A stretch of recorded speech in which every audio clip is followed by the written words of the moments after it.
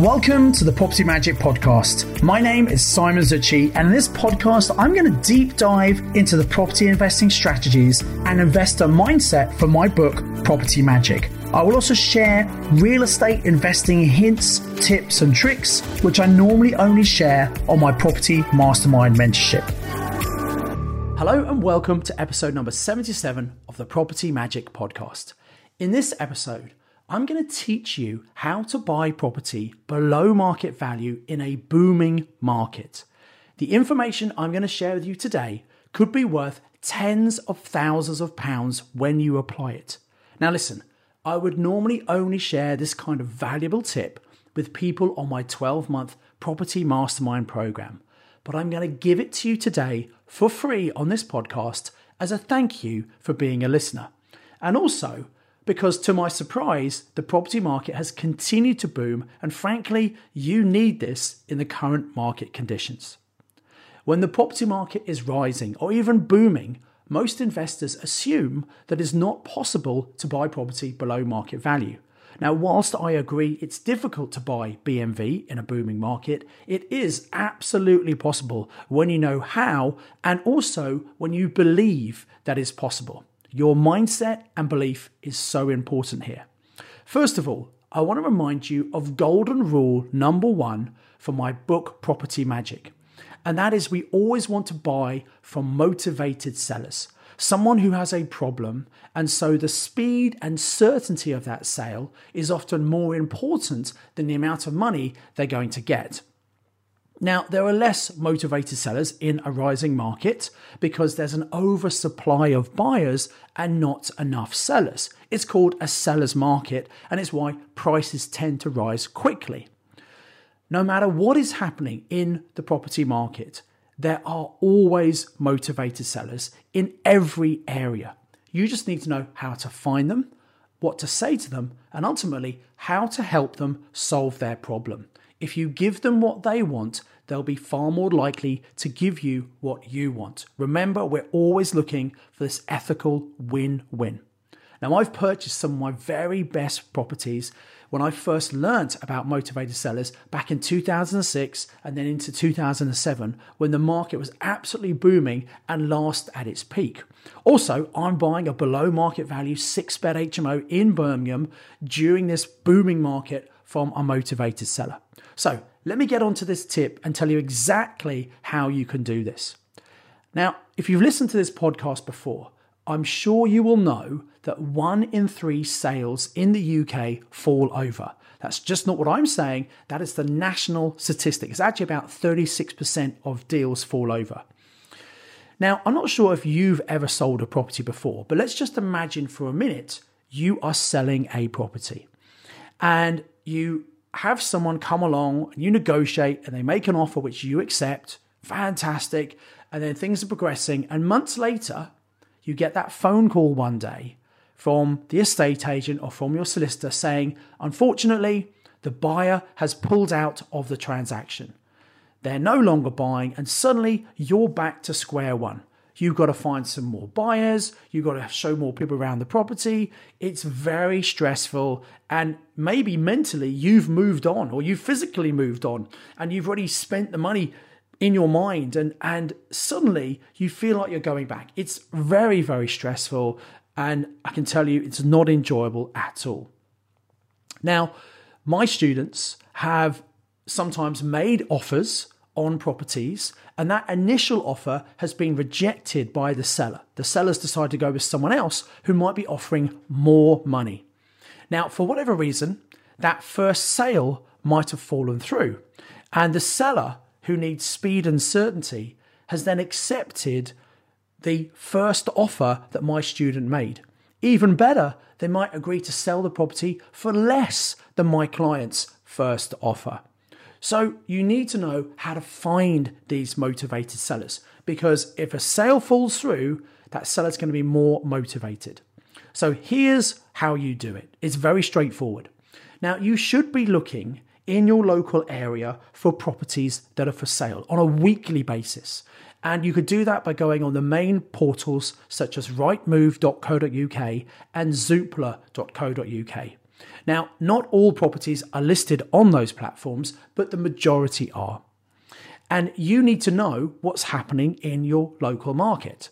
Now, here's a little secret that's going to make all the difference, which most investors just don't know about. Whenever you do a search for property on Zoopla or Rightmove, you want to tick the box that says you want to include all the properties which have already been sold subject to contract or are under offer. Now, on Rightmove, there is a little checkbox just by the Find Property button. You want to tick that. On Zoopla, you need to look a bit harder. You need to click on the Advanced Search and you'll be able to see the tick box just next to the search button. So you want to tick on the button that says Include Properties SSTC, sold subject to contract and under offer. Now, when you do this, not only will the properties still available come up, but also all the properties that have technically been sold also come up in the search. Now, most investors don't bother to do this because they think, well, there's no point looking for properties that have been sold. They think they're too late. But remember, the whole point here is 1 in 3 sales fall through. So if that sale does fall through, the seller's going to be more motivated, which happens all the time. And if you reach out to that agent about all the properties that technically have been sold and let them know you're interested, if it comes back to the market, they might well contact you. Now, when you first speak to them, they'll probably say, oh, no, that property's sold. It's not available. It's all going through. And the reason they say that is they don't want what's called gazumping. Now, this is when someone comes in and makes a higher offer and the owner thinks, oh, I can get more money. And they drop the first offer that's been agreed and they then go to the higher offer. It does happen in a rising market particularly. It's not very good for the agent because often the person makes the higher offer, then doesn't deliver, and the agent's got to go back and the first buyer gets all annoyed. So it really is not a good practice. So the agent will probably try and put you off. And that's okay. But then you ask them, well, has the property actually exchanged yet? And they'll probably say, well, no, not yet. They're just going through the legal paperwork. And you can say, okay, and how long ago was the offer accepted? Now, if it's only just been accepted, fair enough. But if it was accepted months and months ago and it hasn't exchanged, you can then kind of, metaphorically speaking, put the boot in a little bit and say, I thought that would have exchanged by now. Oh, okay. Well, look, if there are any problems, please do let me know if the sale falls through, because I'd be very interested in maybe buying that property. So you're expressing your interest to the agent. Now, this is very, very important. Do not rely on that agent coming back to you. In an ideal world, they would, and some agents do. However, most agents are not very good. They may not remember you. They may not keep details. And so you need to make sure that you are proactive and you follow up on these deals every 2 weeks. Normally, I'd say you should follow up every month, but in case it falls through, you want to make sure that you are one of the first people to know. That's why every 2 weeks, you want to contact them and just say, oh, what's happening with that property? Is there any progress? And sometimes if a sale is taking a long time, the seller starts to get very nervous. And they might say to the agent, kind of, what's happening? What's going on? And they're giving the agent a hard time and the agent doesn't really know what to say. And they're speaking to the buyer. The buyer tells, yeah, I'm getting on with it. And sometimes the seller will say to the agent, look, if you've got other people who are interested, I want you to start talking to them about this property because I'm very nervous. I think this buyer's messing around. I don't think they're going to come through, etc., etc. And if the agent has had that kind of conversation with the seller and the seller's saying that, and you call at the right time, they might say, well, actually, you know what? Although technically it's sold, it's taking a bit of time. We're not sure what's going to happen. And that can get you in the back door, so to speak. And you can maybe go and look at that property and see if you can do a deal with them. Okay, so make sure you're contacting them every 2 weeks. And the way you do that, just take the lead, put it into some sort of follow-up system. I use a paper concertina file. You might have a CRM system. Whatever you use, doesn't matter, as long as you have a system to follow up. Now, there's a couple of other things you can do as well. You could actually do a leaflet drop through the door of that property saying that I buy houses fast. I suggest you don't just do that property, maybe do the entire street.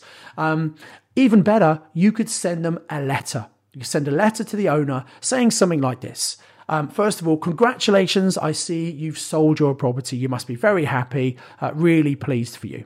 However, sometimes sales fall through for nobody's fault. It just kind of happens. And actually, I'd be really interested in buying your property if, for any reason, the sale falls through. Look, I hope it doesn't fall through, and I wish you the best of luck with it. But if it does, I'm here. Please let me know. Here are my contact details. So you've been very polite and kind. You've congratulated on the sale. You've said, look, I hope it all goes through. But you've just put a little bit of seed of doubt, saying that sometimes these things fall through, and you would be interested in buying if, it doesn't work.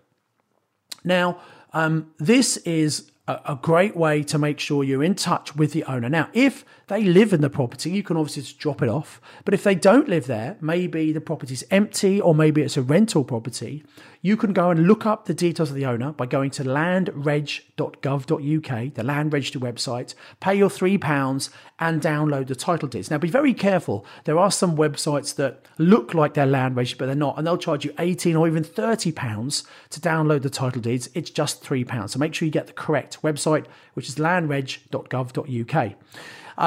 If they're not listed on LandReg, or if the address is the actual property address, you could speak to the neighbours, do a little bit of detective work, knock on the neighbour's door, ask around. Often the neighbours will know who owns the property. They'll know everything about the property, and just be nice and polite and kind and say, hey, look, I'm looking to buy it.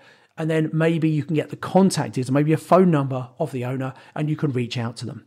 Now, remember, these sellers need speed and certainty. And if a sale's fallen through and you come across and you can give them that certainty that you're going to perform, unlike the first buyer who pulled out, then there's a really good chance that you can get a great deal, sometimes thousands of pounds less than the offer they accepted the first or even the second time round.